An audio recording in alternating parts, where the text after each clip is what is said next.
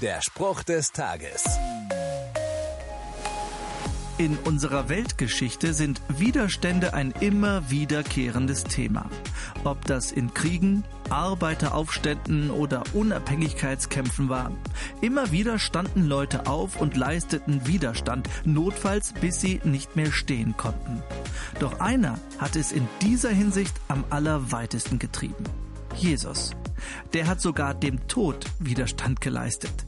Nachdem einige Frauen das Grab Jesu nach dessen Tod besuchen wollen, erwartet sie dort ein Engel, der ihnen sagt: Fürchtet euch nicht.